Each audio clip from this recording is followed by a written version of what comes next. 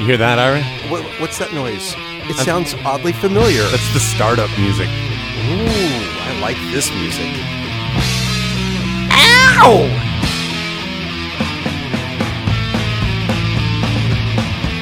Howdy, everybody. I'm Robert. And I'm Ira. And this is Anti-Wave. Yes, it is. A podcast all about the movies that start out as foreign, then go Hollywood, and turn out to be independent.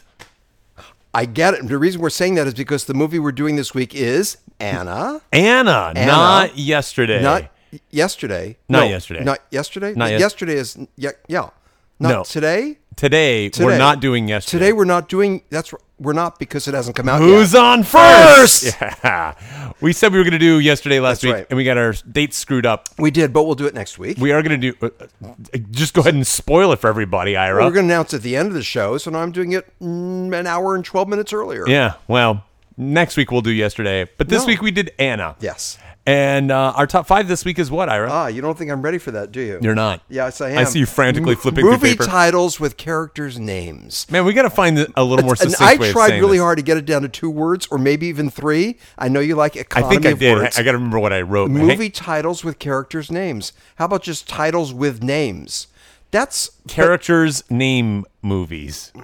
I think it's awkward and ambiguous. All right. How about movie titles with characters' names? It's too long?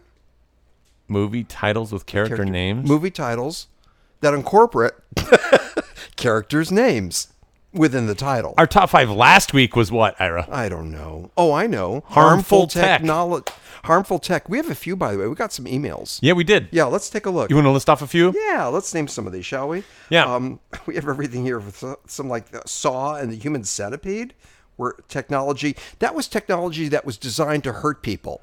So this particular writer wasn't sure if it would fit. I think that fits. I think it does too. Human Centipede, yeah. Absolutely. What a That's fucked new- up movie. yeah. You turned me on to that movie. What do you mean fucked up? It's fucked up. I thought it was a fantasy. I liked it. Fantasy of mine? Yeah. Maybe. What about the Matrix movies? Yeah. Unmentioned. How come we didn't mention that one?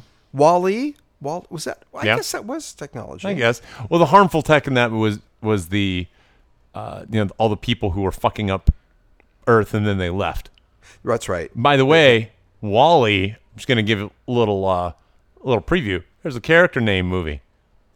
Wow. Wall-E. Yeah. Did you Yeah. put that down for your top 5? It's one of my scoops. It is? Yeah, that's didn't why I even don't think mind of that burning one. it now. What about Westworld, the Yeah. original film? Actually, both Well, I guess the TV new one, series too. as well, right? The TV series with it. And Blade Runner? Blade Runner, the perfect mix of AI, artificial, and robots before Terminator and the others. So those are good. you go, Eternal that's some Sunshine harmful of the tech. Spotless Mind, that was another one. We got quite a few emails. So thank you, readers, for writing in. Readers? Listeners. Can we start all over? They could read. Maybe could they're read. maybe they're You're right. readers too. I'd like to start all over. Thank you, listeners, for listening and writing in. It would imply that they know how to read if they're able to write it. Good point. Hey man, how was your week? My week was good. You know, Yep. as per our conversation of last week, those bikes are all over the fucking place. I'm seeing more of them now. The bikes? Yeah. Yeah. Yeah. And There's the scooters? Yeah. And you know how when you talk about something, suddenly you're more aware of it? Yeah. You see even more and more of them. But those electronic scooters we spoke about last week, all over the place, not just here downtown LA, but the San Fernando Valley. And I still wonder if it's in other pockets of the country, more rural areas. I don't think they've gotten there yet. You know, I live on a one-way street. I think it was last night, maybe the night before. I was coming home, and I park across the street from where my building is. And I parked, and as I was crossing the one-way street, there was a guy flying down the one-way street the wrong way on a scooter, and he was texting. He was on his phone. Wow. And I'm going, man alive, that's so fucking dangerous. You're driving the wrong way down the street, just not even looking where you're going. And texting And yeah, he's texting. He was on a phone. with no helmet. No, of course not a helmet. Are you kidding me? No, nothing. Who's going to be the first person to die? First, I'm sure people have already I wonder if people have already died. They've got to have. Let's Google that. There's no way they couldn't have. I just want to start infusing the homelessness into this, just so the whole thing becomes one big clusterfuck of annoyance. Yeah. Man. You know what happened 2 weeks ago where there was a homeless person who picked up, you remember hearing the story? The electric bike and clubbed somebody, hit somebody over the head with it. No, but I know that was only a matter of time. Yeah. How about that? Did the person die, or was it serious injury? Or I think serious injury only. But, what a way to go. By a homeless person, clubbed over the head with an electronic scooter. I'm telling you, it's not going to last that long. The government's going to get involved, and they're going to shut them down. State or federal? Probably state. No, it's not. It's too small potatoes for the federal government. State government will get involved, and they'll tax them, or they'll do something that's like, oh, here's some sort of stupid restriction, which I don't actually like. But then at the same time, I don't like that these things are all over the place. People are acting like fucking idiots. Yeah. So. Yeah. Hey, what did you see this week? Any good movies? Are you saying it's time for Some Are Old, Some Are New? We now present the Week in Review. Robert, there's a few films I want to mention to you. While I was doing other stuff on TV, The Guns of Navarone happened to be playing in the background. Oh, yeah. And again, in the early 60s, I think we mentioned this once before, that there were a number of World War II movies with testosterone-filled man, going into battle on a mission and so on. The Longest Day, obviously The Great Escape, and The Guns of Navarone with Gregory Peck, David Niven, and Anthony Quinn, and James Darren. That was when they put singers in to get the younger crowd eager to see the film. So I had that on the background. There's another film that I saw called Pigs. And the only reason Is this about the cops or something? No. It's about on a farm and the killing pig. And then it's a pretty fucked up movie. But I want to tell you, someone was behind this film. He was one of the producers. It was a trauma film.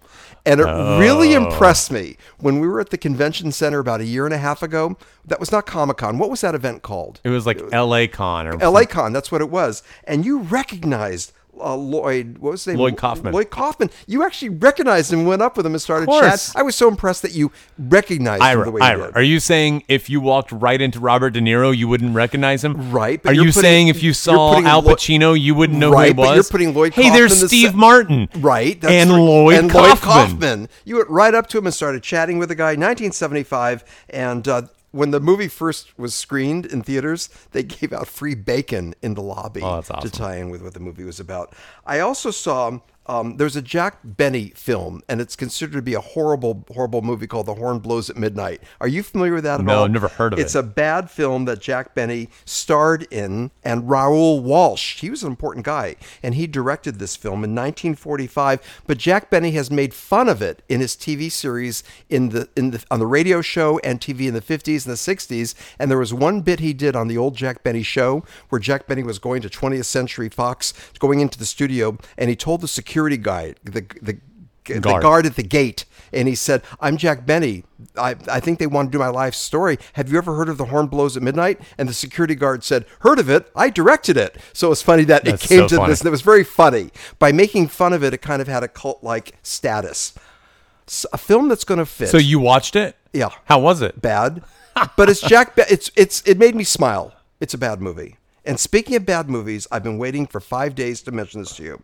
We're going to call this goes under the category of The Rock Award, a movie that when we initially saw it in the theater, we have fond memories of it. Right. But now, years later, man, it doesn't hold up. I finally watched Brainstorm, which I haven't seen since I saw it in the theater. You mentioned it recently, saying how great it was. I spoke about it. That was my memory of it. And again, I want to say this was really the first commercial film to deal with virtual reality. Right. And I want to say it was directed by Douglas Trumbull, who was a whiz at graphics. And he was responsible for a lot in 2001 and also in Close Encounters of the Third Kind. And he was a whiz kid. And he directed this film. And it was a troubled set. We know that. It went through a lot of revisions. The star was murdered. Or maybe the star was murdered? Yeah, you know that. Natalie Wood. Oh, maybe I should say she died. She died with mysterious circumstances. This is the one with, what's his name? Yeah, Christopher Walken. Christopher Walken was in it. It had quite a cast. Cliff Robertson, Christopher Walken, and I had such memories of them. I went to see this film, and I also want to say that... But hadn't they already finished shooting it when she died? 80% of it. Lloyd's of London got involved because they had that insurance policy if something happens to someone on the set, but they're making the argument they can still finish it even without Natalie. They went back and did other shots with the back of a woman's head just so they could incorporate those in the scenes yet to be shot. And I want to say that Douglas Trumbull did that wonderful movie called Silent Running. God, I love that film. He directed that years earlier. So when this came out, I was eager. I remember I had a date. It was a science fiction yarn, the first major film to deal with virtual reality. And I remember saying, wow, wasn't that? And now when I saw it a couple nights ago, it was utter crap. It was utter crap. It was melodramatic. It was cheesy. It was just the pacing was off. It was just a bad movie. And I'm nominating this film for our The Rock Awards, where a movie that we saw in the theater initially that we thought was kind of pretty good. And years later, man, it doesn't hold up. The Rock Disappointment Award. That's it. The Rock Disappointment Award. Yeah. Wow. The last movie. I've just one more. Gosh, I know. I had a big... I mentioned this like a year ago, and it's it's a British post-apocalyptic yarn, a science fiction movie called The Girl with All the Gifts. And I don't think you've heard of this. No. But I saw part. You're bringing up a bunch of shit I've never heard of. This is good. I've heard of Brainstorm, right? Yeah. Don't bother seeing it, by the way. So this was made in England in 2016. A lot of people compared this to 28 Days Later. They said it's really comparable to that. Glenn Close, of all people, stars in it. On Rotten Tomatoes, it does have an 85%. So it's well made for what it is. And those are the movies that I saw this week. Your turn. Before I tell you what I saw this week, I want to tell you what producer Joey found. Oh? There's an article from Business Insider from February of earlier this year that says, here's the title, electric scooters were to blame for at least 1,500 injuries and deaths in the U.S. last year. So there you go. Wow. I'm assuming that those injuries are more than just scraped knees. So, yeah, there you go. Well, how about... Thank you, producer Joey. I'm sure I could read down and find how many were actual deaths. How many were actually deaths, though? Yeah. Did someone I'll try to find die from being on these electric I don't scooters? know. Something like around 1,500 deaths and injuries. I like having producer Joey around. Me too. Yeah. Yeah. All right, so let me tell you what I saw. What did you see this week? I saw a bunch of movies. I'm not going to go through all of the movies, but there are a few that I want to mention and kind of get to because I find them a little bit special. One of them was all right. I saw Crazy Rich Asians. Did you? And I saw Black Klansman. You did? I did. So both of these movies, kind of made me feel like they were going to be homework. Like they were a little bit of like, here we go. Crazy Rich Asians was really bad. It's bad.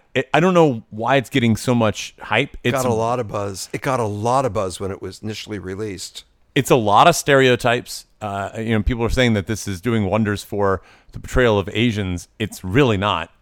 It's kind of portraying them in a very negative light. So I don't really see what the benefit is there.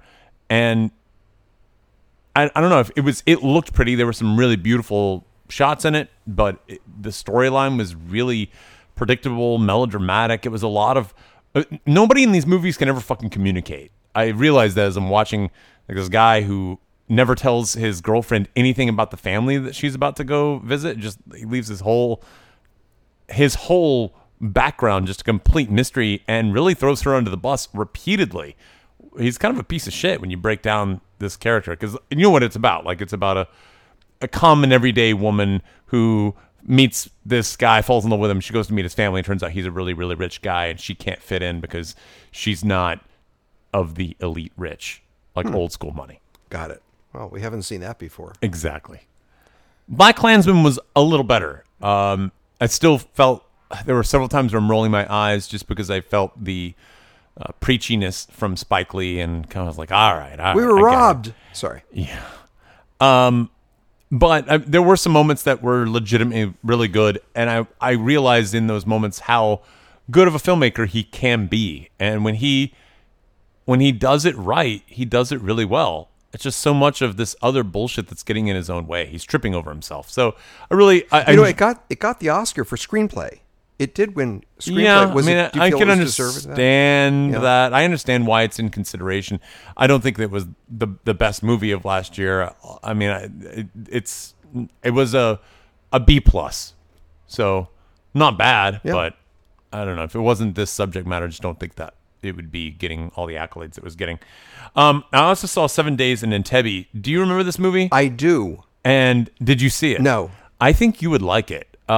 It builds to a climax of the actual invasion, I guess you want to say. So just in case anyone doesn't know it, this is based on a true story of some Germans who paired with some Palestinians during the 1970s to hijack an airplane that was had a lot of Israelis on it, and they flew them to Entebbe in Africa, and they were basically holding them hostage, and they were going to try to trade them out.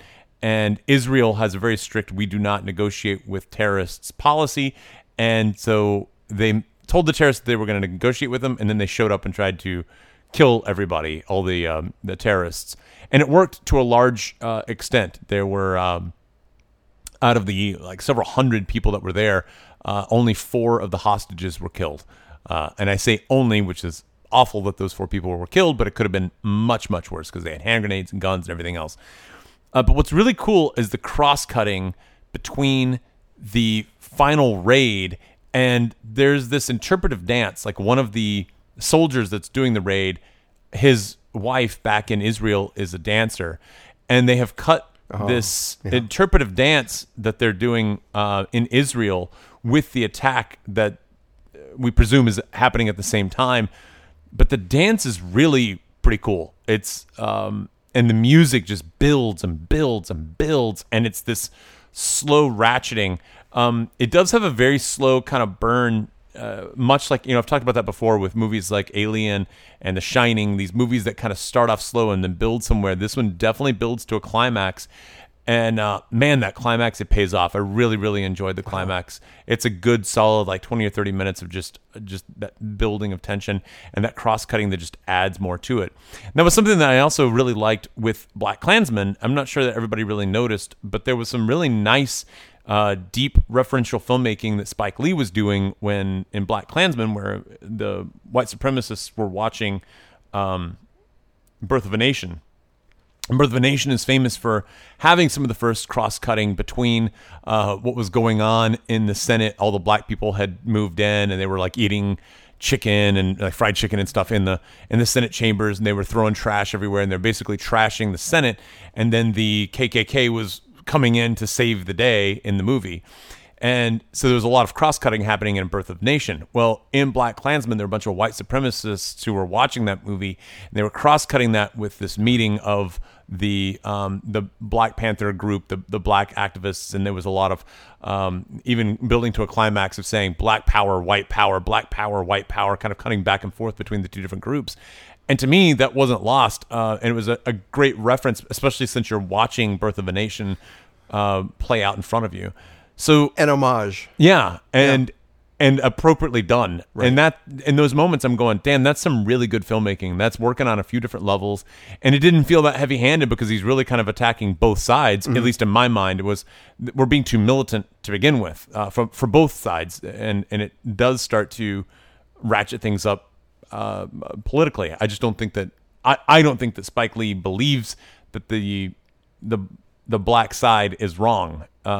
He sees that the white side is wrong, and I would agree with him on that. But there is responsibility on the black power side. I think that's my own personal view. Right. Regardless, I thought those movies were really, really good. Entebbe is not a new movie. When did it? Last year. Yeah, I think it was 2018. Was it last year? Yeah, it was pretty recent. There's one other movie that I want to mention just real quick. It's a movie that's on Showtime, I think. It's called The Gambler's Ballad: The Legend of Johnny Thompson. Have you ever heard of Johnny Thompson before? I haven't. Johnny Thompson is kind of the magician's magician. He's a this is a documentary, by the way. Johnny Thompson has helped all sorts of magicians develop their act. He was really instrumental behind Penn and Teller, and basically all magicians worship at the shrine of Johnny Thompson. And he had a bit that he had done for a long time called The Gambler's Ballad, and it was what he used to close his shows, and it was where he recited a poem, and it was 52 stanzas long or something like that, and it was a poem all about these two gamblers that were kind of outdoing each other, and he was talking about how they were outdoing each other, and while he's doing it, he's doing he's shuffling a deck of cards, and you can see some of the tricks that they were pulling on each other in the story, and he's pulling it on the audience, kind of showing what's happening with the deck of cards. So it's a lot of sleight of hand, but it's set to a poem, and it's got this rhythm and pacing to it that he kind of keeps. Well, the documentary is about him, his impact on other magicians, and they interview all sorts of magicians. And then in the climax, he and Penn Jillette wind up sharing it. So he pulls it out of retirement. The bit had been retired, and Penn Jillette memorized half of it, and Johnny Thompson did the other half, and they did it together as a duet. And they only did it a handful of times, but it was really interesting to watch the two of them work together and just kind of share their respect and love for this magician. This is a documentary. Yeah, it's a documentary. What's the name of the documentary? It's called The Gambler's Ballad. And is he still alive? Yeah, he's still alive. He's old, but he's been around for a long time. I like magic a lot. I saw Penn and Teller just a few weeks ago in Vegas. Did you? Yeah, I love that syndicated show that they have. Bullshit. That was one of them, and now it's Fool Us. Oh, Fool Us. Yeah. Fool Us is the other one. Yeah. And both of those are great. I love their attitude and the way they're like bad boys of magic, and they're playful, and they're damn good magicians. One of the movies I'm most excited about this year is a documentary that's coming out on Hulu, and I think I mentioned it earlier, but one of my favorite magicians is The Amazing Jonathan. You would love The Amazing Jonathan. He's really good. And we're going to visit that when it comes out on Hulu in August. So I'm already putting that down as one of the films that I want to talk about on this podcast. Yeah. But it's supposed to be a great documentary about The Amazing Jonathan. He's really friends with all of them, too. Yeah. I still remember with Penn and Teller a few weeks ago when Penn was saying that they hate hypnosis and mentalism. They hate that with a passion. Right. And he keeps saying, there's no such thing as mental. It's a trick, goddammit! Yeah. It's a fucking trick, and you're supposed to try to figure it out. I just love that they acknowledge that, that they have no tolerance for Chris Angel and those guys who go, believe, and they hate that nonsense. Right. Yeah. I like that. I also like their attitude of, like cup and balls. It would take a rudimentary magician could go online and figure out how to do cup and balls pretty easily.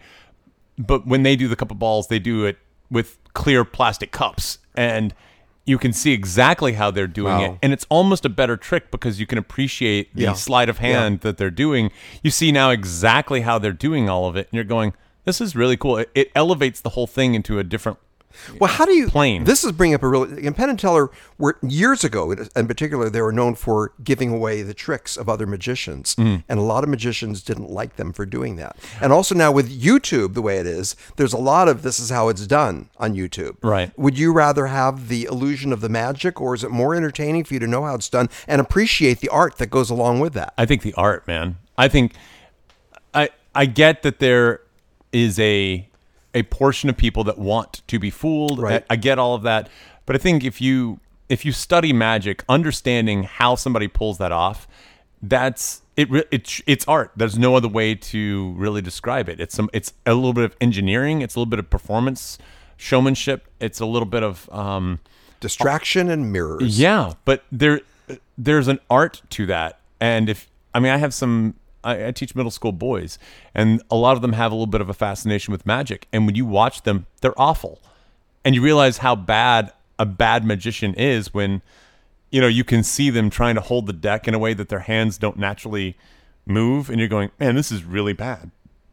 And it makes you appreciate good magicians. How did Copperfield make the Statue of Liberty disappear? They moved the camera. They just shifted the camera. Wait, over. Is that really? Yeah, it's a camera trick. It is, but it's done in front of an audience, isn't it? The audience is in on it. Is that right? Yeah. Fuck. You didn't know that? Well, or making the elephant disappear. Same thing. Yeah. Or the jet plane. Same thing, bud.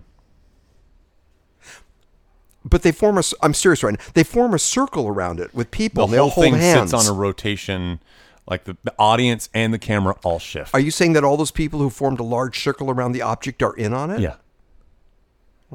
Do you remember there was a TV show even in the 90s? It was called Magic Secrets Revealed. Yeah. And it was a masked magician who came on and revealed all those secrets. Yeah. Yeah. I used to watch that show religiously. I did. It was so funny because I can't remember who the magician was that did it, but the night that he was going to reveal himself, I remember my buddy Dave telling me about it. Because I was dying to find out who it was. I was like, is this Copperfield or who is it? Is it Black? Who could this be? And is it James Randi or I don't know?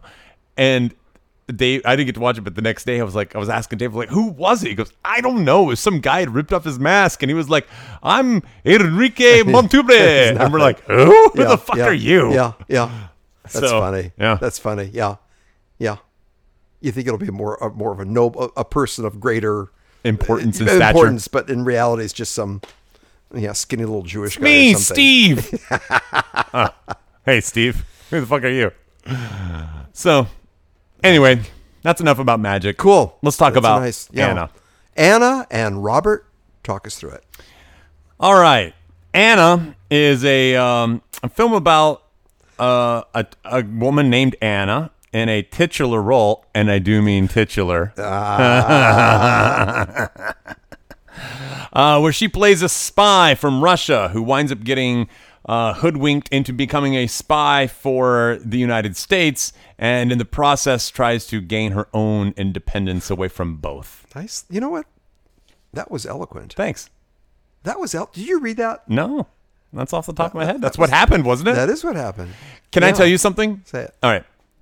I did not... Okay. I love Luc Besson. I did not know this was a Luc Besson movie going into it. Are you serious? I'm serious. I didn't know that. How could you not have known that? Because I purposely tried to not watch trailers. And it didn't say it at the top of the movie. You did not know this was a Luc Besson movie until the closing credits? No.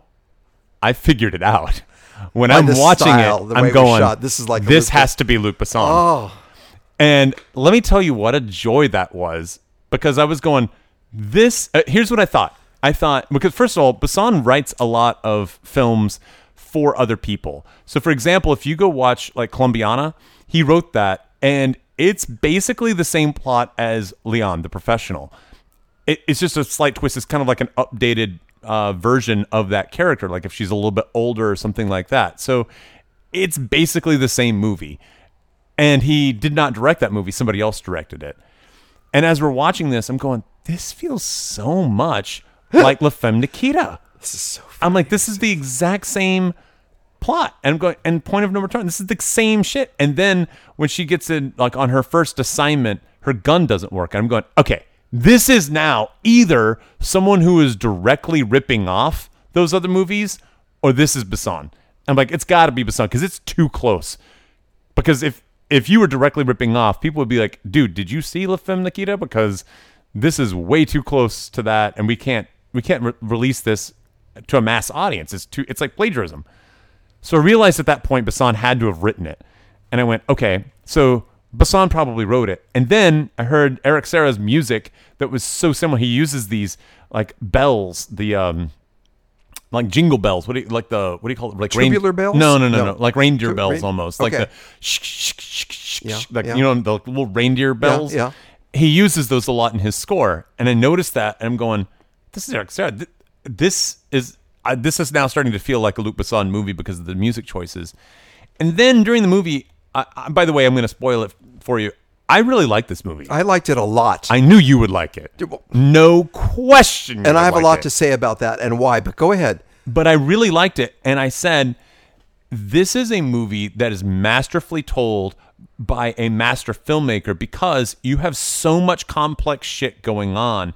If you go back and watch like Tinker Tailor Soldier Spy, that movie, do you remember that with Gary Oldman from a few years ago?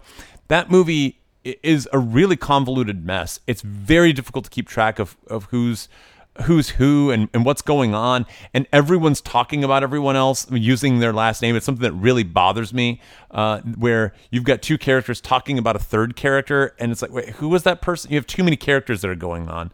This movie stripped everything down in a way that you understood what was happening the entire time. You understood where you were. There were flashbacks, which even complicated things more throughout the film, and I'm telling you, it was... That took a master level director to keep all of that shit straight. Because this could have gone sideways fast. Right.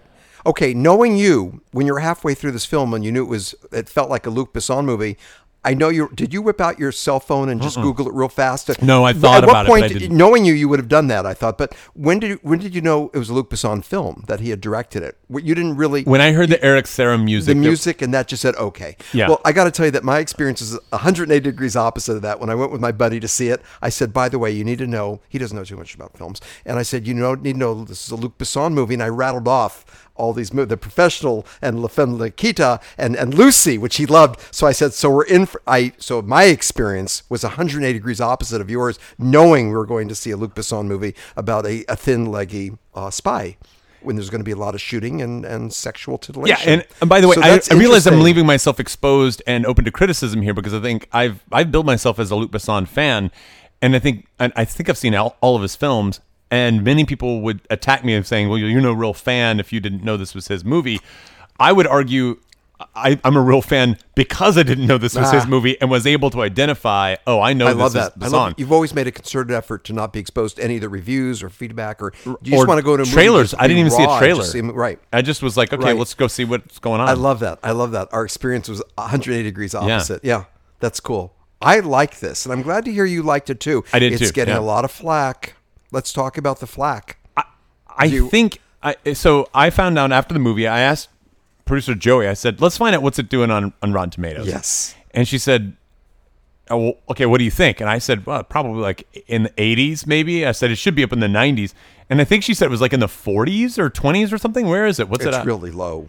It was really surprisingly low. And I said, well, this has got to be because they're accusing it of being derivative of his earlier stuff or something. Well, not only is it so derivative, I mean, I liked the movie a lot, and so did you. Some of the arguments against the film are, number one, he's doing it again. It's the same formula. We've seen it, and we've seen it done better by Luke. Maybe so that's derivative. That's derivative. And the other thing is that what's been going on with the Me Too movement, what's been going on with the Time's Up movement, with the women's empowerment movement, and it's getting a backlash, a very severe backlash. People are boycotting this film and saying mean things about it because she's hot. The star is hot and sexy, and she's an agent, and she does wear provocative clothes, and we do see her in quite a few fight scenes in black garters and stockings and heels and so on, and people are lashing out at that film for that reason.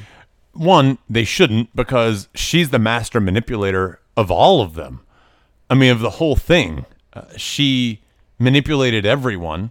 And two, I think part of that is that he got wrapped up in some of that Me Too stuff. Luc Besson did. Do you know about that? Yeah. I love that you know this. I love that you know. There are 9 people, 9 women have testified against him for sexual harassment. 9. And one person came out and actually accused him of rape. Yeah.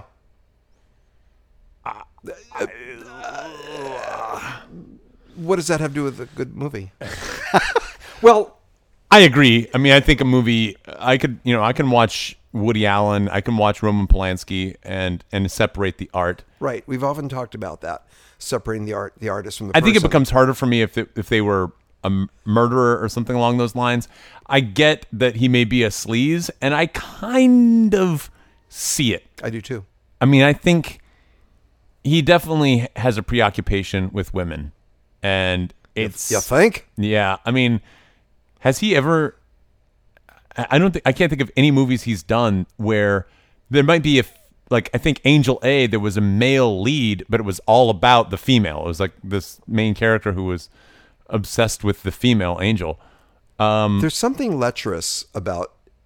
Yeah. him. I was reluctant to make that sentence to you. That's quite a statement. But there's something lecherous about Luke and the films He's he very makes. French. You know what I mean? I do know what you mean. It's very European. I don't know if that's a green like, light to be a lech, but I'm not saying it is.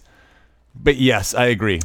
Yeah, so he's had 9 sexual harassment charges, 8 plus 1 rape, and that's what's going on right now. So yeah, wow, I'm glad you liked it a lot. I mean, I found it very satisfying. Yeah. It was quite a story. And it was complicated, but you were able to track it. Yeah. You were able to track it. And even the flash forward, the flash back, and it all made sense. And there were moments in there where I was really, let me just set up this one scene I liked a lot. You're in the first act where we see her, Anna. I forget her name, the name of the movie. And supposedly she's in Moscow in a marketplace selling vegetables or something. And that's when she's the Russian dolls. Russian dolls. That's what it is. And then the man comes up to her, want to be a model, and that's what. But prior to that, she was already an agent. Right. And that was really super clever. I fell for that. With the flashbacks, the flash forward, that she was already an agent prior to that gentleman getting her into the photographic world in Paris, becoming a model, and then doing more, quote, damage. We should say there are several scenes throughout the movie where you think you see something, and then later on you realize, oh, what I saw was not quite what it appears. For example, she's supposed to assassinate a client, and it turns out that there was a whole scene that was kind of not shown to us at the time, where she is turned against the Russians by the Americans. Just scene after scene for scene that we're not seeing, which really shapes how we view the film. And I thought that was really interesting. Right. I thought he really played with our perception of time and what they are allowing us to see. Absolutely. And in what order. And certain moods and movements make us think something when in reality their characters are feeling something quite different. You know, we think that she's exhausted when really she's feeling scared, right? Right. I like the film a lot. I formulated my own opinion prior to this. I took notes and so on. And then I went out of my way to read some reviews. I'm just curious about that. And man, they're lashing out of it because it supposedly objectifies women. And it's exploiting, it's objectifying. Is it doing that, or is it empowerment? I think this is a good argument to say it's empowerment rather than objectification, because her character is supposed to be a fashion model, and she is plucked up out of a crowd by someone who's supposed to find talent. So that fits her character. And everything, it's not gratuitous because she's supposed to be an attractive blonde. Now, it becomes gratuitous for us because we're seeing her kick ass in a garter belt and, you know, lingerie and things like that. So it becomes gratuitous for us, the audience, and scenes that are depicted. But the character's sexiness and attractiveness is part of who she is, right? So I don't think it's gratuitous. I would say it's more it's appropriate. Oh, right. My thoughts. Yeah, I agree with you. I agree with what you're saying. The director Luc Besson, are you familiar with the cinéma de look?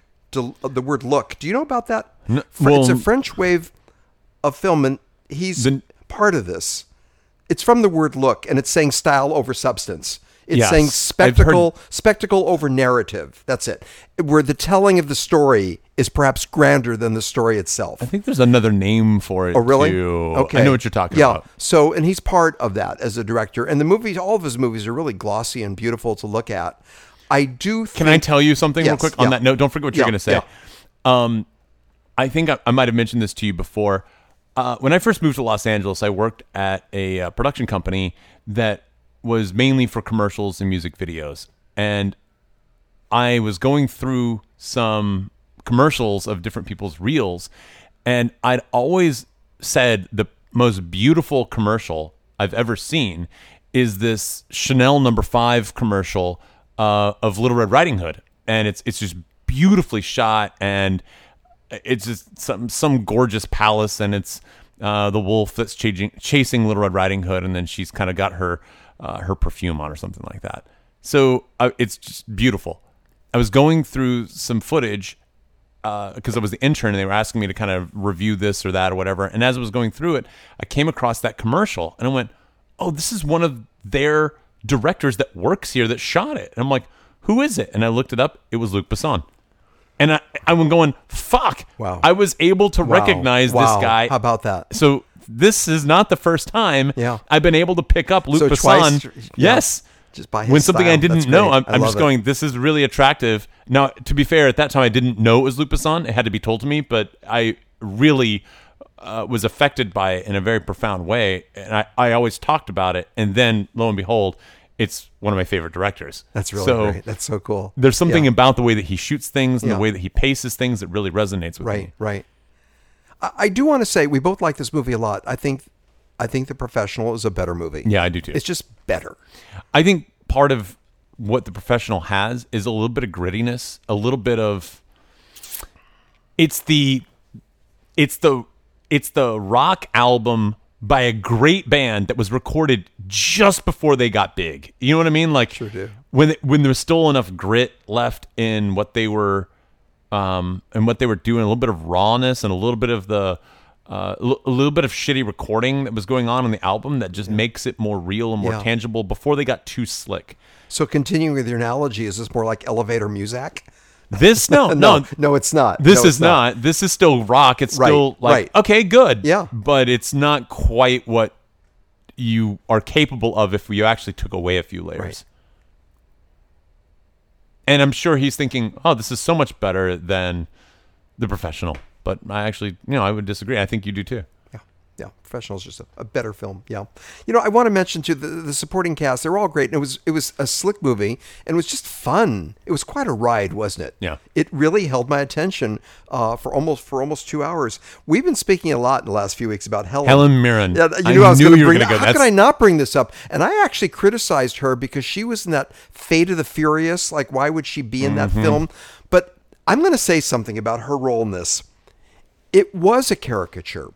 It was a stereotype that she was the older Russian woman with the black hair, the thick glasses with a Russian accent, and her name was Olga. Mm-hmm. So it was almost like a wink of a cliche, but I liked it. Do you know what I'm saying? I do. It was a cartoon, a little bit. Can you appreciate that she brought some real life to it by the end of the movie? Yes. And you're going, yes. wait, Well, maybe this wasn't such a caricature? Right. At the end, look what she pulled off at the end. Yes, absolutely. So it was... I just enjoyed seeing her again. I know I spoke about her, I think, last week quite a bit, and we were talking about she was kind of saucy, decades ago, but she's still doing these, she still has parts in these cool movies, and I just like that a lot. She was the Queen in the movie The Queen, isn't that right? Yeah. Look at what she's done. I enjoyed seeing her as Olga, not really head of the KGB, but she also is like the host of those, Fred Armisen and Bill Hader do a TV show called Documentary Now, and it's a parody of all these different documentaries, and she does the opening hosting bit, which is, it's a very kind of, those are hip young comedians, and Helen Mirren feels very kind of almost out of place, but if it was a real legitimate documentary series, Helen Mirren would be a perfect choice. So it's great casting because they're trying to parody all these documentary movies, and anyway, she hosts that. Right. So we've seen her around in more hip stuff. Yeah. More than you would think. Right. But she ain't no Ellen Barkin. God, I keep thinking about Ellen Barkin. Man. With her sideways mouth and her rough talk. I don't know why that's my impression of Ellen Barkin. Hi, I'm Ellen Barkin. How you doing? Yeah. You want to make out a little bit? I don't think she talks quite like that, but I get your point. Hi, I'm Ellen Barkin.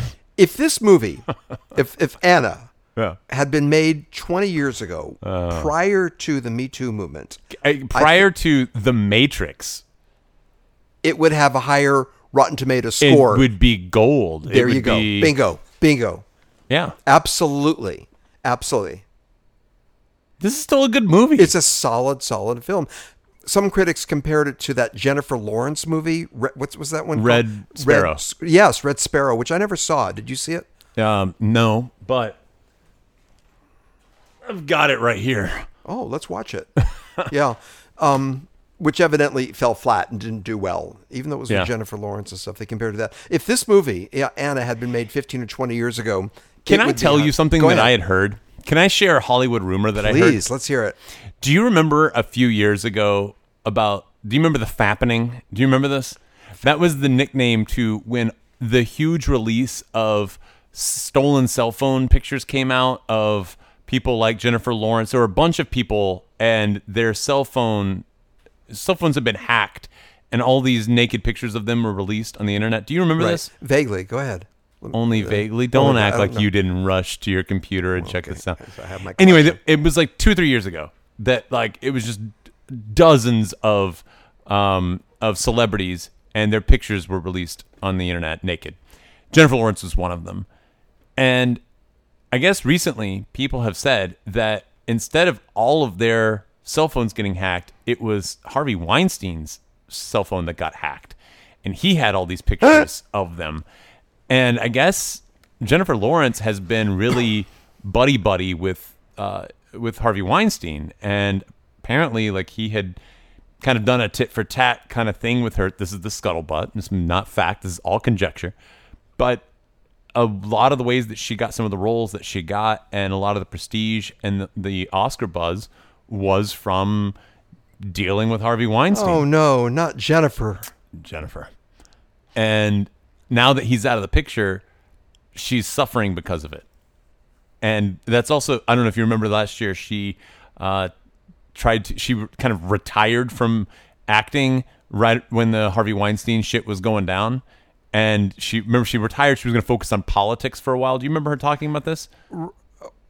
This was right around when Harvey Weinstein stuff started breaking. Right. And she was... I thought it was also because she broke up with her boyfriend who did Mother, right? And they had a nasty breakup. But it's right around the same time. Yeah. But things were just getting really bad because of Weinstein. People were asking questions because they knew that there was a relationship that was going on there. Wow. So how about that? Wow. Well, we don't know if it's true. No, I don't care. I still like Jennifer, even if she had Harvey's cock in her mouth. You probably like it more because he's Jewish. We're kind of embarrassed about that. It's a fun movie. What a ride it was. And Are you talking about Jennifer Lawrence? No. What a ride she was. But it had quite a payoff too. Even the scene in the park. What I think I need you to set this up, where we had CIA and KGB in the whole. So the climax of this movie is really look. Anybody who tells you I saw where this movie was going, they're full of shit. Like, there's no way that you could predict what's happening, and that's what I don't like about a lot of the reviews. From what I can tell, I didn't read a bunch of them, but they seem intellectually dishonest. There's no way you could figure out where this movie is going to zig or zag because it does it so much. But basically, Anna has been a double agent, and we don't even know who she's loyal to. We don't know if she's loyal to the Russians or the Americans or what. And she winds up... And, in a way, it doesn't matter. It kind of doesn't. It kind of doesn't matter. Go ahead. And she winds up getting both of them to meet her in this park on such and such date.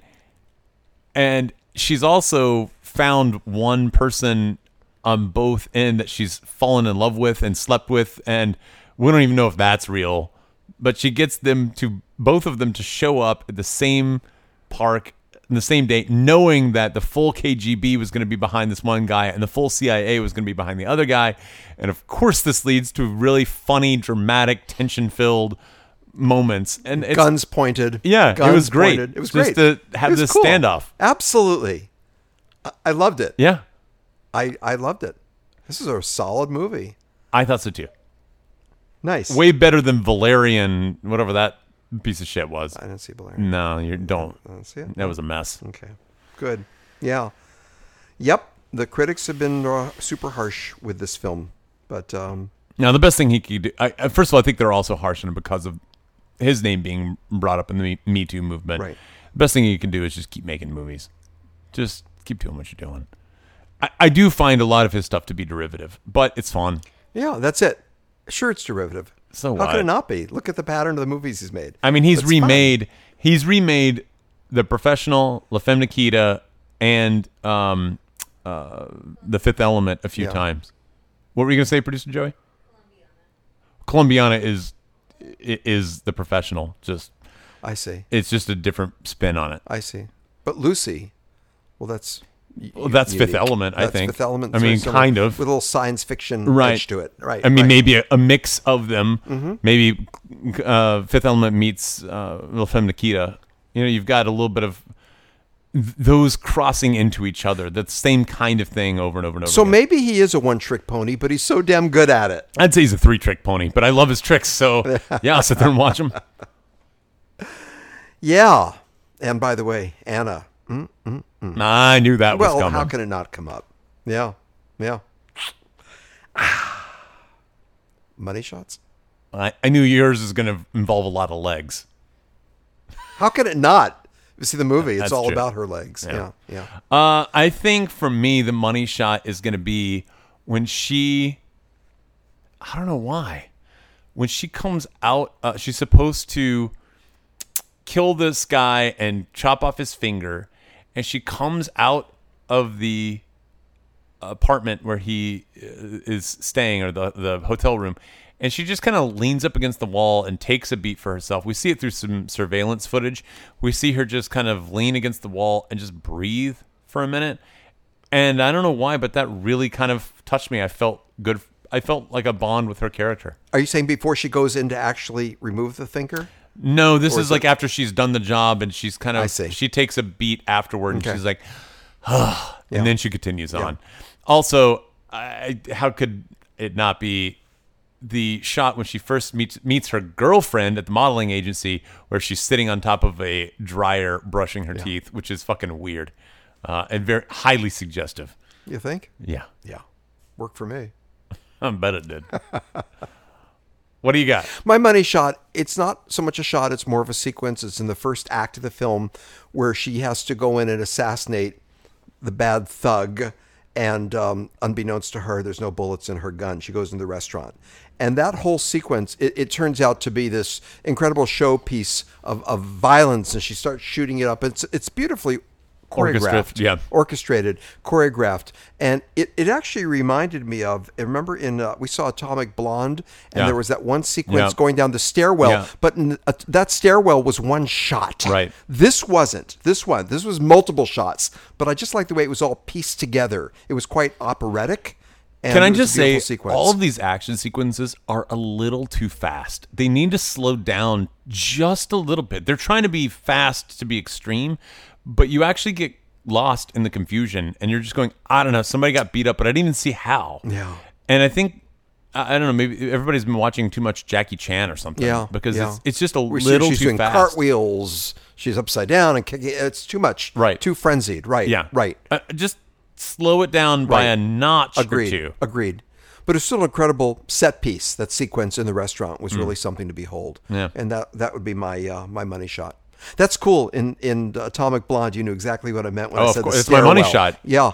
Yeah. I mean, and that went on for many, many minutes. Yeah. It was all one take going down that stairwell. And I don't think it actually was one take. I know. Think they spliced it together, but it felt like one take. Felt like one take. Yeah, it was really nice. Right. So that's mine. Yeah. Nice. I'm glad to hear you liked the movie as much as you did. Yeah, I did. What's great. wrong with it? Well, I thought it was offensive. Can you appreciate that? That she. What's the main actress's name? Let's get her name. She's a Sasha Luss. Yeah. She did a really great job. She was a really wonderful actress in this. I know, and she's primarily a model, right? And had very little acting experience, and then did this. And I thought too, that's part of what clued me in, that this had to have been directed really well. Like, this is someone who knows how to take people who, because I'd never seen her before, but she was very beautiful and has presence, right? So that means she has to come from the modeling world. There's no other way that she's going to be. She's going to be able to carry a film like this if she's a legitimate actress. She didn't come from Mickey Mouse Club and like work her way up. And I've never fucking heard of her before. Right. So I realized this is someone who's tall. She looks like a model, and yet she's acting really well. And I said, this is a good director. Yep. Someone who knows, in this scene, here's what you're feeling. Let me get you there, and you do your job. So say whatever you want about Luc Besson and his personal life. And I might even agree with you and back you up, but he knows how to direct. The man knows how to direct a film. And this is a great testament to that. Like, he's pulling off a lot here. This is a very complicated attempt. So. You were saying the movie was complicated. Yeah. I mean, and it is, but you're able to get it, though. Yeah. It was. I never felt confused. I didn't feel confused either. I never felt bored. It didn't feel, and it helped us with the flash forward, the flashback. Yep. It helped, and it all made sense. He allows the audience to discover things on their own. He doesn't spoon feed it to you, but yet he doesn't make it so difficult that you can't understand what's happening. That's right. I think that's a tell of a really good filmmaker. It's beautifully shot, too. Yeah. There's a lot of really great, beautiful moments in it. Yeah. Did you masturbate during the movie? Only twice. Yeah. I mean, my refractory period kind of. I understand. You know. Anti-Wave. What do you think? Let's. Okay, is this anti-wave? Okay, reasons why it is anti-wave. Oh, we're gonna do the is first. Okay, you want to do not reasons? the nots? All right, why is it not anti-wave? Okay, Helen Mirren. Seriously, because the stars, the other actors have done stuff. Cillian Murphy. They've done other things. Yeah. Even though we don't have a whole crop of A-list Hollywood celebs. We don't. Except Helen is highly regarded. Right. Helen is probably the biggest Helen's name. the biggest name in the movie. And of course, the director is an A-list director. I mean, I guess Luke Evans is getting there. He is. I've looked him up because I wasn't all that familiar with him, but he's done quite a bit of stuff. So that certainly is an argument why it's not terribly mostly because of Luc Besson would suggest it's not really anti-wave. You've got an established. Well, I kind of said at the beginning of the movie, this is a foreign film disguised as a Hollywood film, but turns out to be an independent film. I mean, this is kind of all of them in a way. It's got pieces of everything, which does make it feel more anti-wave. The fact that there's so much that's happening, it's not, man. I just keep thinking about in the hands of a lesser director, this movie would have been muddled. It'd be a muddled mess. It'd be a muddled mess. Don't you think? Yeah, absolutely, absolutely. So, having said that, what makes it an anti-wave film? I can tell you. Well, I think the fact that we are left with a bunch of twists and turns and we don't know exactly where it's going to go, that puts it more in this anti-wave camp than the typical streamlined Hollywood film. Right. What do you think? There's a lot of killing. She kills a lot of people in this film. I disagree. I think Hollywood films, they kill a lot. Okay. How many people died in The Rock, Ira? I'm never going to see that movie again. Yeah, but you should get the Double Rock Award. You should go back to watch The Rock and appreciate how good it is. That's very funny. Here's what I jotted down. Here we have a spy, an agent. Not only so much that she kills a lot of people, but she's just changed sides. She does change sides, and she fucks an important person from KGB and an important person from CIA, which brings up, where's her loyalty? Mm-hmm. And that, to me, is anti-wave. I think also the fact that it's a Russian woman.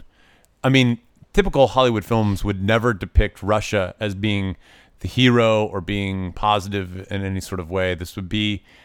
that in itself makes it a little bit more anti-wave. And that certainly feels more French, something that's a little bit more of neither world. And you can feel the French influence there of like, all right, it's Russia and America. Right. And we'll just pit these two giant bulls against each other. It's interesting, and I wanted to ask you this question. Ultimately, where is her loyalty? Whose side is she on, really? I don't know. And I'm not... I mean, I will say this. The Americans never really fucked her over. They were actually trying to help her out. She just didn't do what the agreed upon thing was. They were there to help her. Right. She kind of said, screw you to the Americans. The Americans might have actually kept their end of the deal. Now, I wonder if that was done on purpose, especially in front of an American audience who's going to go see this.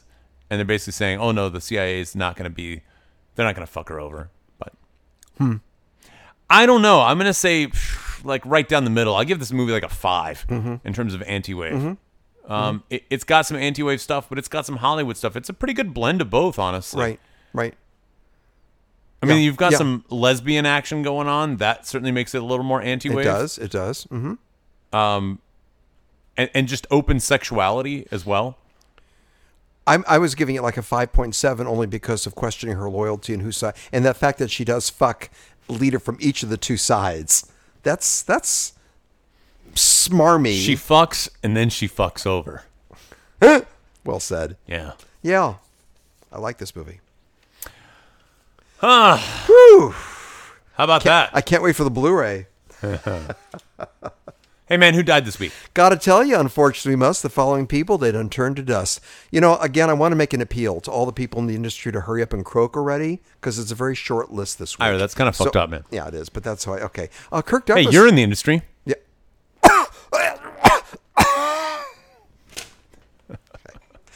Two people. You got producer Joey giggling on that one. She did? Yeah. She giggled.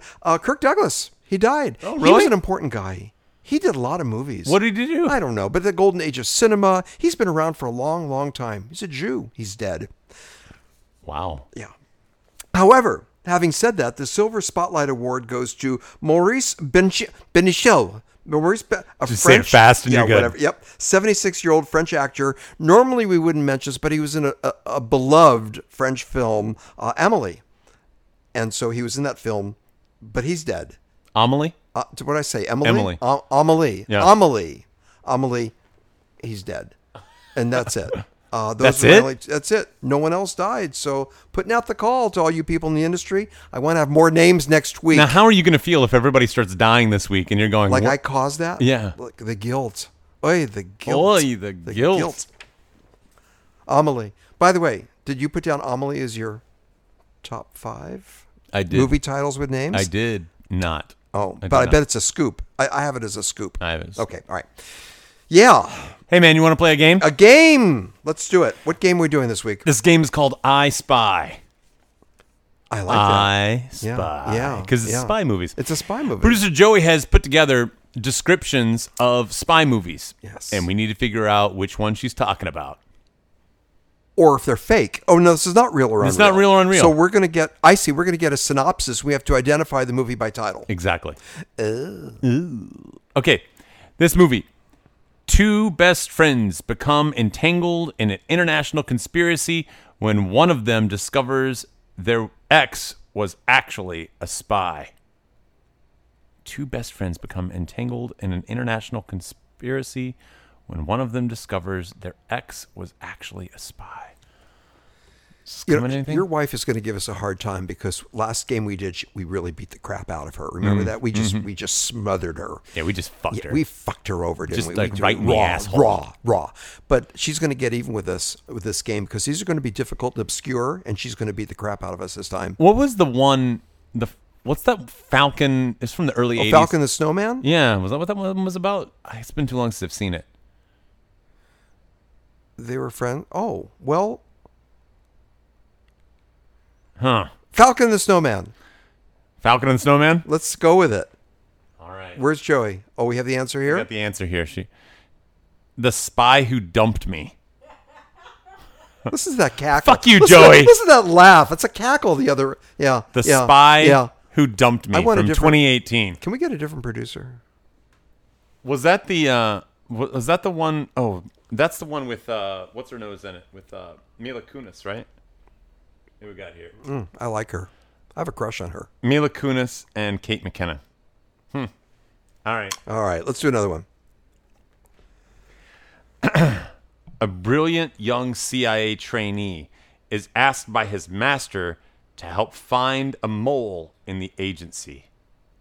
Okay, I think I know which one this is. Was this The Recruit? It's the one with Al Pacino and, who's the guy who's always an awful actor? The fuck's his name? It's called The Recruit. I'm almost positive. All right, that's it. Yeah. I got nothing to say, so let's hold just on. go with Well, the guy who's in Phone Booth. Who's the main guy in Phone Booth? Oh, I know who you mean. He's a really bad actor. He's got the mole on his face. Not De Niro. The other bad actor. He's got a mole on his face. Producer Joey can Google that for us? No, I'll look it up. All right. All right. Let's go with The Recruit. Do you have anything better? No, I got nothing. And the answer is? The answer is The Recruit. He did it.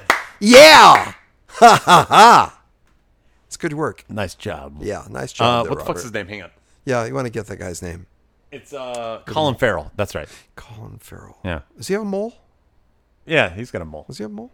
Oh, okay. Right? Hang on. Okay. You're going to look at a picture of Colin? Yeah. Let me pull it up.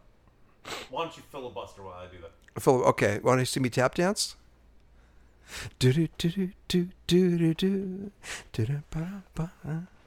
And the answer is? Let's see a picture. Can you see a picture of him? Is there a mole? Yeah. Right there. Oh, See, he's got I the do mole? see. He's got a mole. Yeah. You think he'd have it surgically removed? Can I tell you something? What? This weekend, I met some woman who had a gigantic mole on her chin, and Was there a hair growing out of it? no, but there might as well have been. It was massive. It was a big mole, and I was like, when producer Joey and I met her together, and when we were done, I was like, can you imagine all of the teasing and taunting this woman has gone through for her entire life with this thing? Like, That didn't just grow. That had to have been there for her entire life, and she never thought to get it removed. Well, let me ask you a question. Did she appear to be economically oppressed? No, not at all. Then shame on her for not having it done. Shame on her for not getting her mole removed. Yeah. I really don't want. get that. Do you remember from Uncle Buck when the principal was like yelling at him, and he goes, "Here's a quarter." He flips a quarter out. He goes, "Here's a quarter. Go downtown and have a rat and all that thing off your face." I do remember that. Anytime I see a giant mole on somebody's face, that's what I want to say. That's very funny. That's very funny. But I mean, sometimes people who are, economically oppressed and they can't afford it and they have insurance, but this person looked like she could have afforded it. Isn't that amazing that they don't have it done? You just want to go up to her and bitch slap her and say, "What the fuck is wrong with you, lady?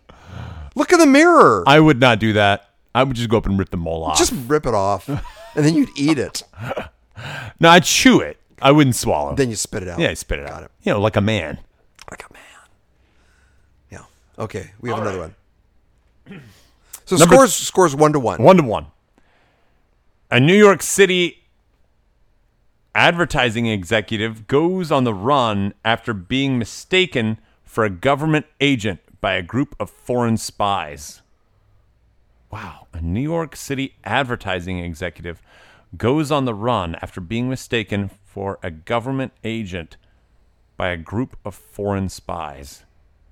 The advertising executive feels like, what's his name? Defending Your Life. What's his name? No, I don't know who you mean. The guy who did Defending Your Life and what's the America fucking. So why can't I this happens every episode. Every episode I can't remember somebody's name. All right, we're thinking of the actor or the writer, director, and actor. He was Jewish, not Woody Allen, but a Woody Allen type. Lost in America. What's his name? Well, I know. He just died. He did. And he's got a brother. No, that's Kirk Douglas. No, and he's got a brother. His brother died. Yeah. He didn't die. No, whatever. Super Dave. Yeah, Dave Osborne. Yeah, but his brother's that's not his Einstein. Bob Einstein. Yeah. Yeah. Einstein is their real last name. That's correct. And it would have been Albert Brooks. Albert Brooks, thank you. See, it comes from Albert Einstein. Did you see how we did that thread? Oh my Albert gosh. Einstein against to Albert Brooks. Literally, I'm sweating right now. I know. Okay, we got it. I got your back. We got it. So you're saying that sounds like an Albert Brooks. It does sound like, you're right, that kind of Jewish shtick, nebbish kind of, yeah, you're right. I think there's a third brother. There was. Really? Yeah. Super Dave was in the entertainment industry, and Albert Brooks was in the entertainment industry, and then I think another one was an advertising agent, and so he always uses that as his writing for it. But I don't think he ever did any spy movies, did he? I don't remember him doing something like that. This feels like a comedy. Yeah, it sounds like an Adam Sandler vehicle or something. It sounds a New York City advertising executive goes on the run. That's the part that feels comedic to me. After being mistaken for a government agent by a group of foreign spies. I have no idea. Wait a minute. Do you know? What's the one with Matt Damon where they're like running through all the doors? I love that movie. What's it called? Something Bureau. Something Bureau. It is something. What's the word that comes before Bureau? Citizen Bureau? No. The Something Bureau. Producer Joey. Something Bureau. It's a good movie. Because Emily Blunt was in it. That's why I like it. I have a That's crush why on you her. know what it is. The Something Bureau. Fuck. Investment? Adjustment. Adjustment The Bureau. Adjustment Bureau. Is that what it's called? Is that what it's called? I think so. Adjustment Bureau. I don't know. That's all I got. Yeah. That's the movie that's jumping out. That's not a... But I don't think he was an advertising agent. What do you think? That's not... No. I'm not coming... I got nothing. Is there an Adam Sandler spy movie? The Spy Who Shagged Me or something? No, that's not what it is. I think we should give up on this one. All right. Well, it's just going to be Adjustment Bureau. Adjustment Bureau. Let's try it. Okay. I got nothing else. The answer is... All right. The answer is... Colin Farrell. Oh, wait. North by Northwest. Oh, my gosh. That's not a comedy at all. You know what? That's really good. No, nicely done, Mr. Joey. Kudos to Joey. Joey, well played. That is what it's about, isn't Impressive.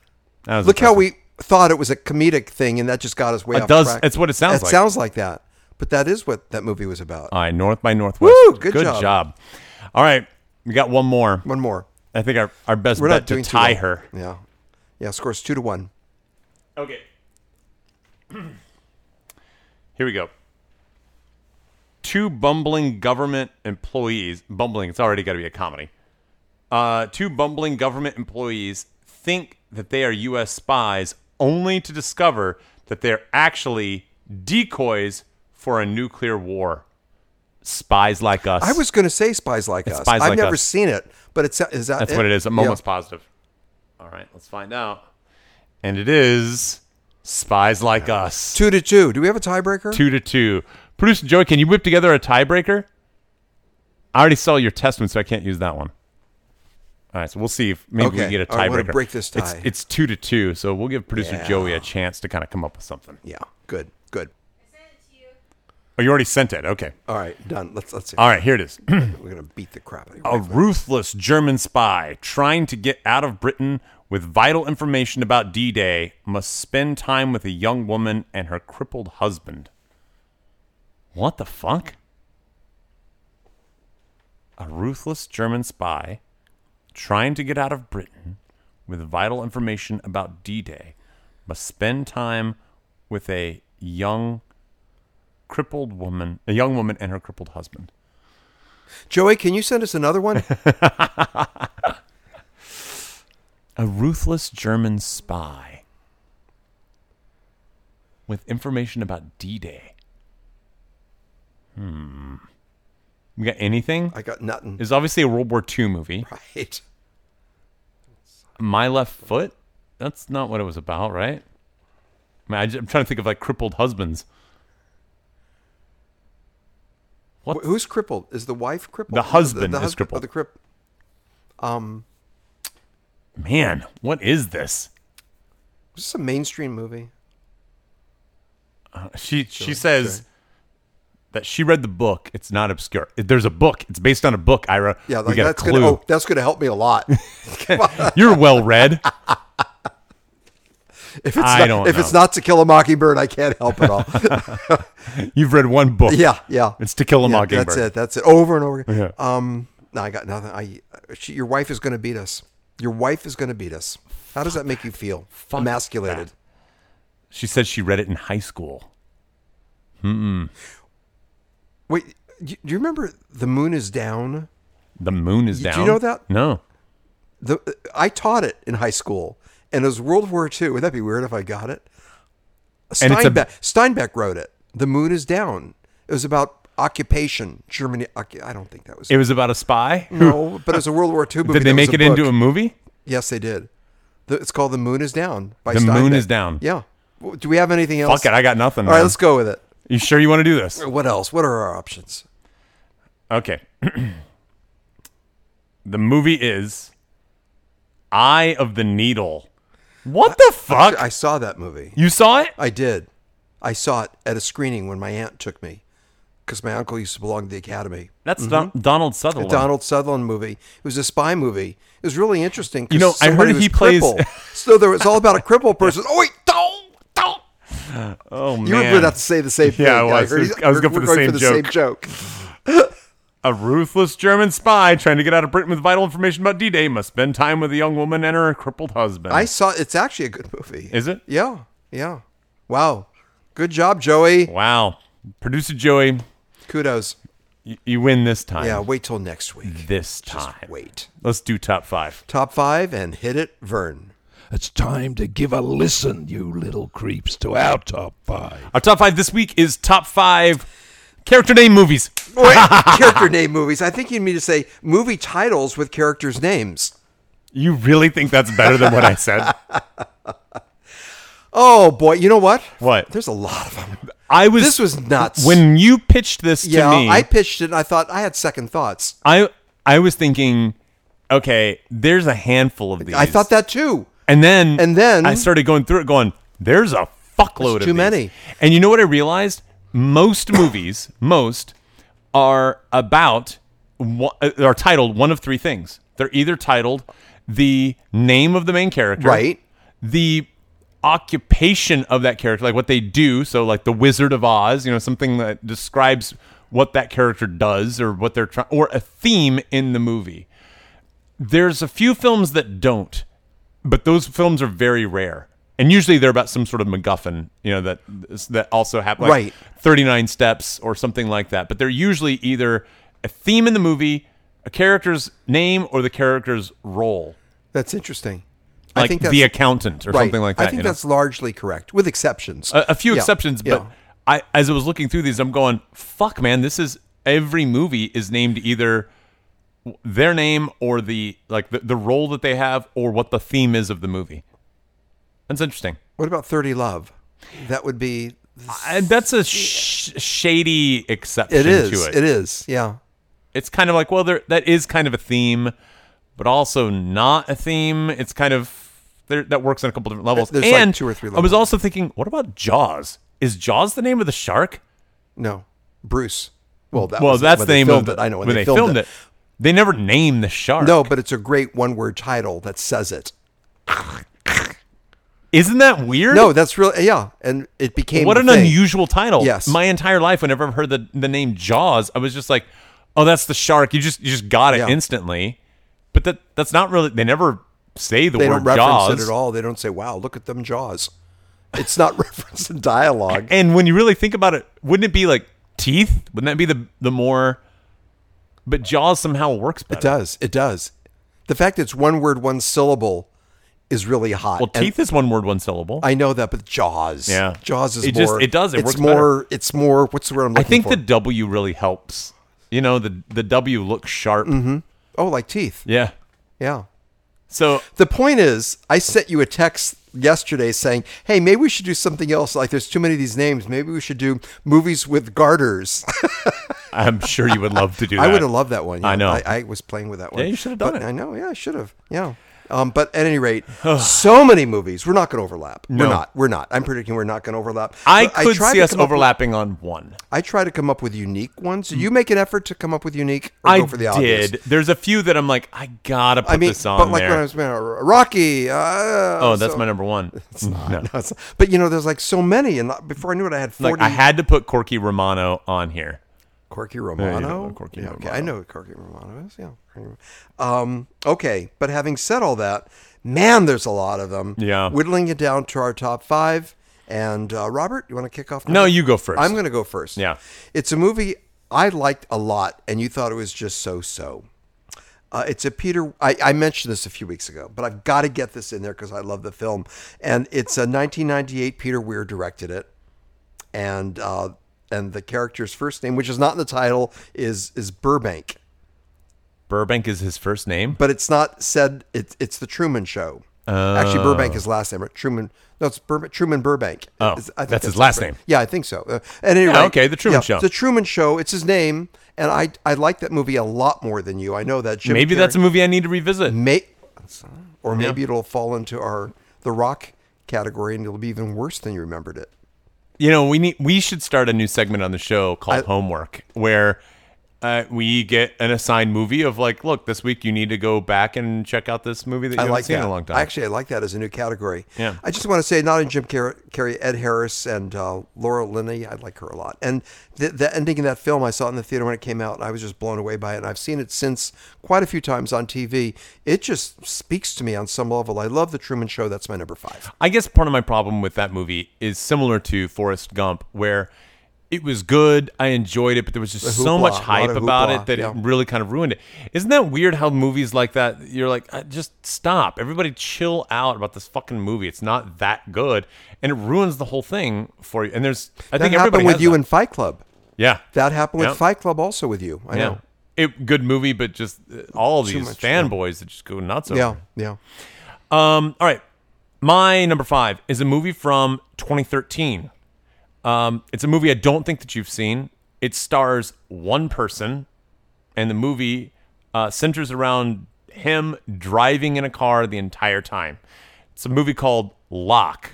Have you seen Lock? Never heard of it. It stars Tom Hardy, and it's him making phone calls the entire time. That's all the movie is.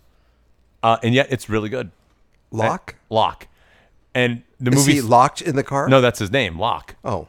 And he is driving from he's a construction manager, and he's driving from the place where they're doing construction to London, and he's got all of these different personal issues that are going on, and he's solving all of them one phone call at a time. And it's a really interesting kind of character study. It's a cool little film. All it is just Tom Hardy in a car for an hour and a half. Wow. That's interesting. But it's a cool movie. Definitely worth checking out.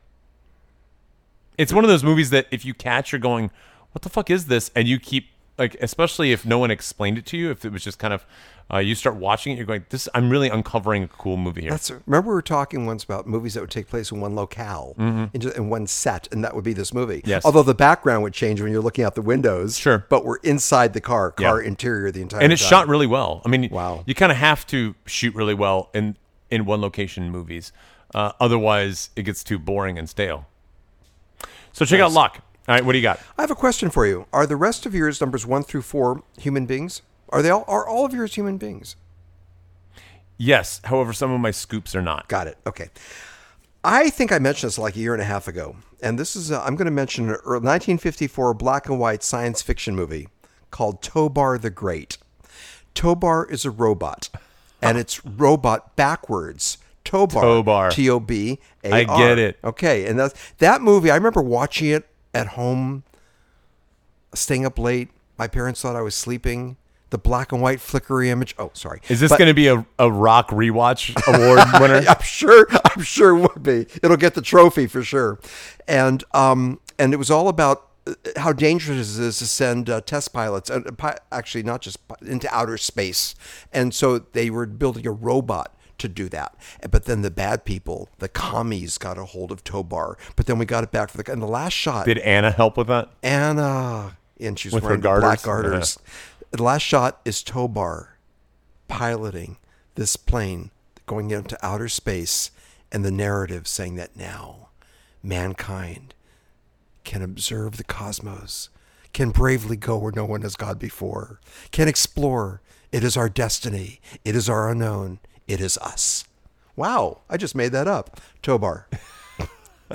Did we feel an emotional connection to Tobar? Yeah, I did. Yeah. I'm saying, did he have emotions, or was he just standard robot? Yes, because there's also a kid in the movie, and they bonded. So here you have a robot with heart. That's really great, Robert, that you said that, because otherwise it would be cold. Right. It'd be a cold storyline. Like, yeah, that's what you're supposed to do with a robot. That's Get him right. the fuck up there in space. That's right. But he liked the kid liked him, and they had their heartwarming scenes together. That's really cool that you knew that there was a need for that. Okay. And it was in the movie. Tobar, number 4. Hey, my number 4 is a movie that we've actually been talking a little bit about lately, from 1993, a movie that Brian De Palma directed. Is that on your list? It's on my scoop. Carlito's Way.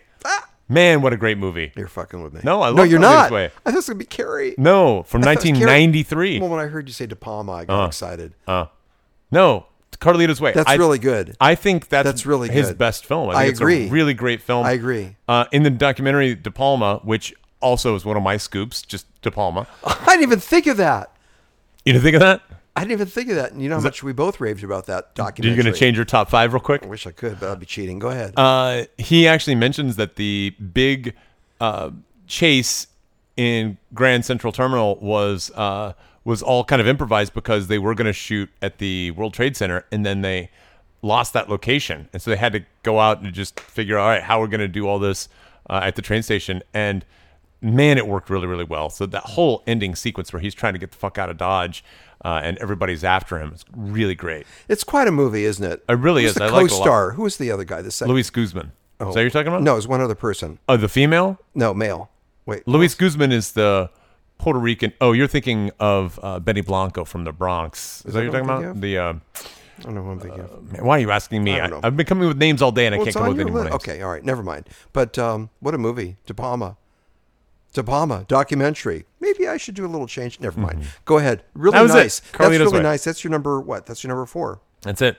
All right, my number 3, Baby Doll. Now listen, I want to talk about this because they referred to her as Baby Doll. I spoke about this movie like a year and a half ago. Ilya Kazan directed this film, and it was Carol Baker. And she was a little sex plot in this film. It was 1956, black and white. And you've got Carl Malden on one side and Eli Wallach on the other, and they're feuding. These two plantation cotton owners. They're planting cotton, and so one of them is married to this 19-year-old sex pot, but then the other guy takes her away and wants to fuck her to get even for the fire that the guy created to destroy his plantation. It's hot. It's steamy. Censor board went nuts over it. I'm sure. And it was Baby Doll. They called her, "What's wrong, Baby Doll?" They all had a Southern accent. Tennessee Williams wrote the screenplay. How about that? Is this a nickname or is that her name? Well, that's a good question. Oh, you're going to catch but that? I actually think nicknames should count. I do too. Thank you. And they called her, "Hey, Baby Doll. What's the matter, Baby Doll? What you pouting about there, Baby Doll?" I like that movie a lot. This is a movie where they just call her Baby Doll once in passing, and you're like, yeah, it totally counts. Can I please talk about this sex pot? That was, yeah. My brother turned me on to this movie before he died. Yeah, Mm-hmm. I just love that film. Baby Doll is my number 3.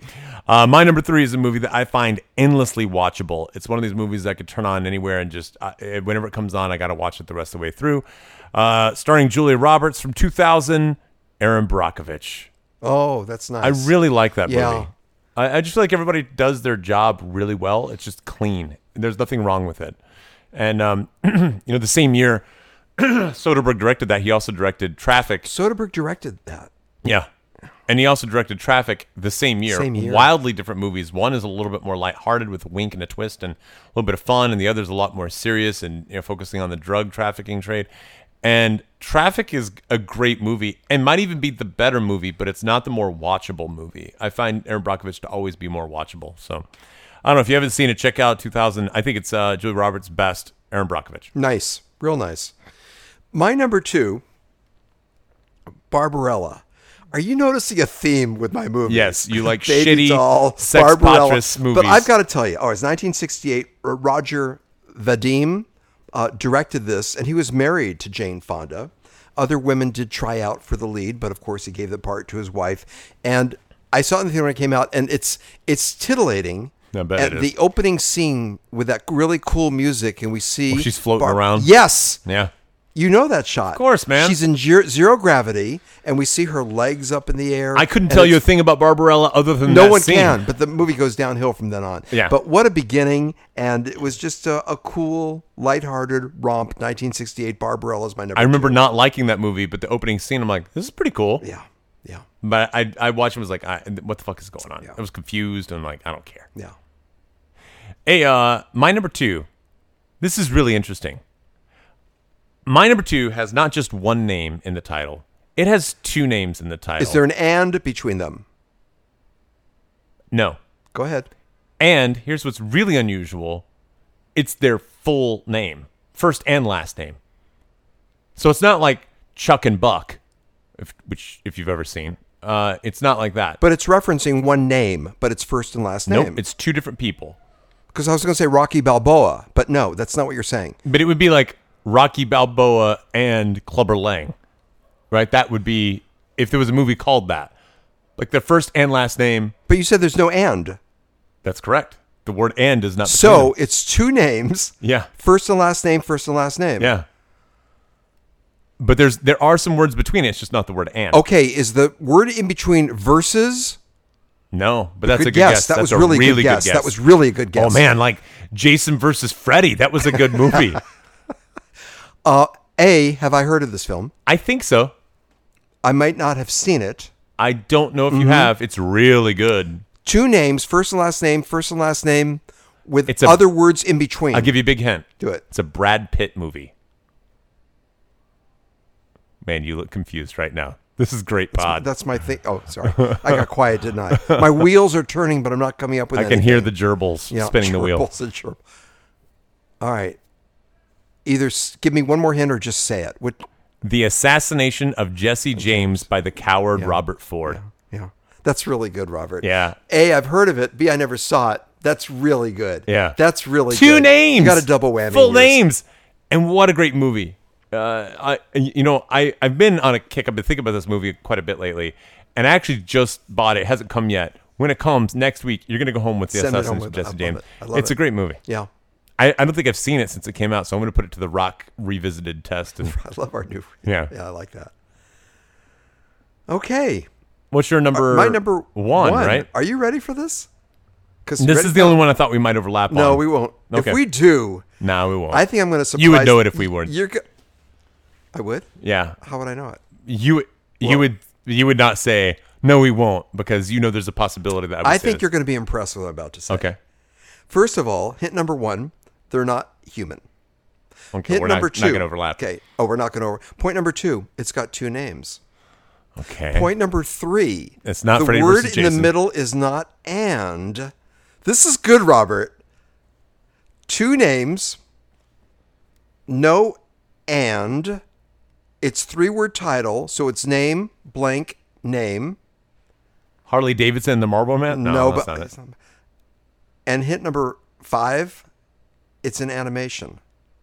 Oh. And we've talked about this movie. Animation. It's an animation, name, blank, name, without the word and in the middle, without the word versus, but it's a 3-word You title. can't give me the word in the middle between their names? Sure, but you're gonna get it though. Oh. I really like that. I gotta tell you, I literally got up at 3 a.m, all excited. I jotted it down. What's the word in the middle? Meets. Blank meets blank. Oh, wait. This is not Meet the Fockers. No. Animation? Blank. It's an animation.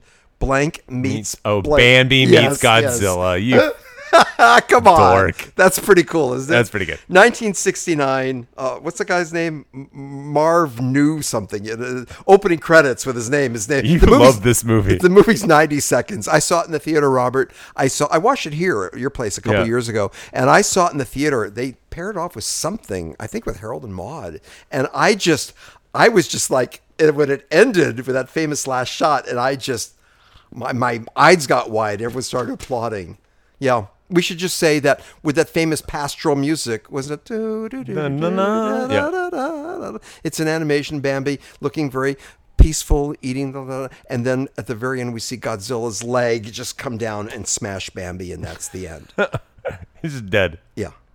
Bambi meets Godzilla. That's my number one. My number one is from 1955. Hint. Give me a hint. Man, that's really all you need. That's it? Best Picture winner from 1955. Ben-Hur.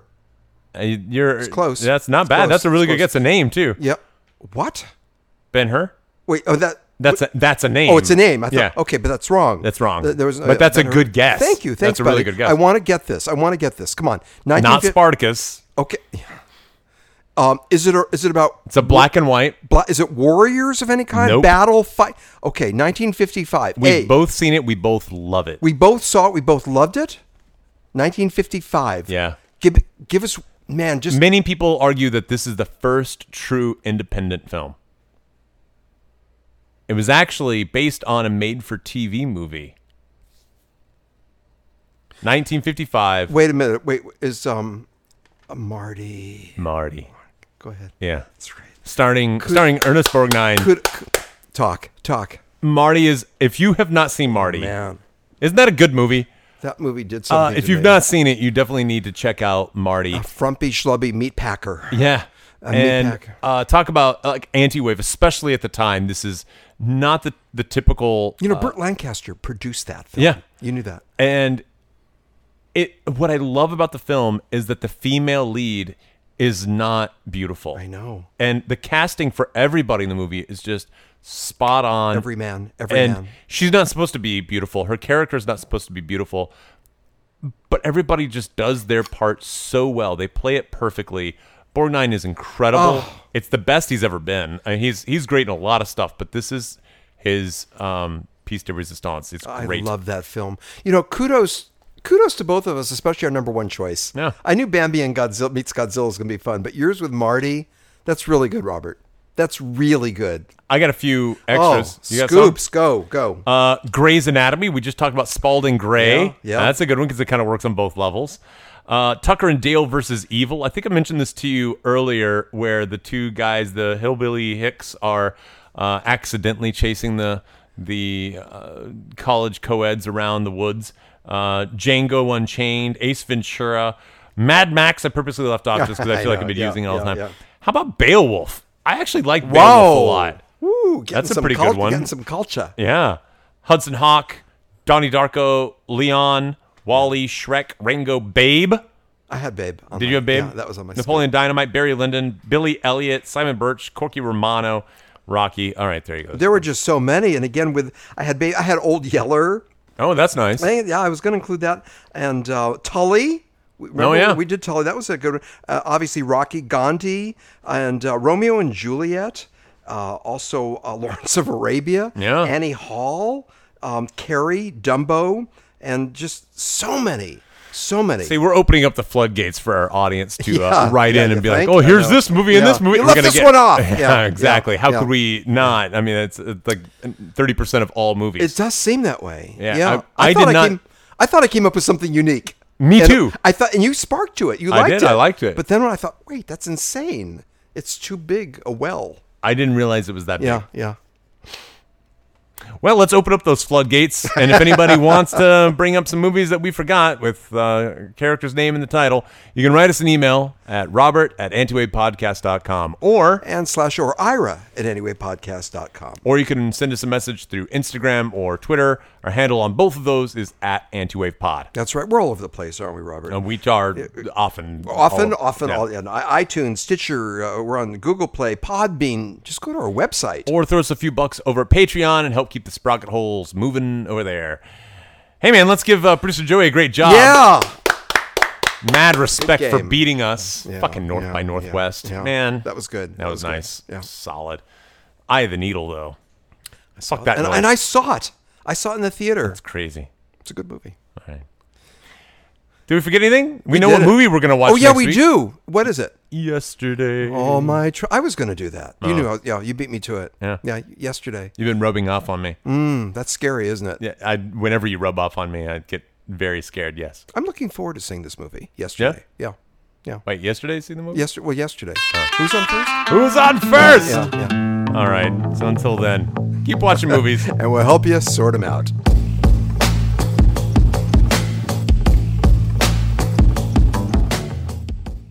Hi, I'm Ellen Barkin. How you doing? You want to make out a little bit?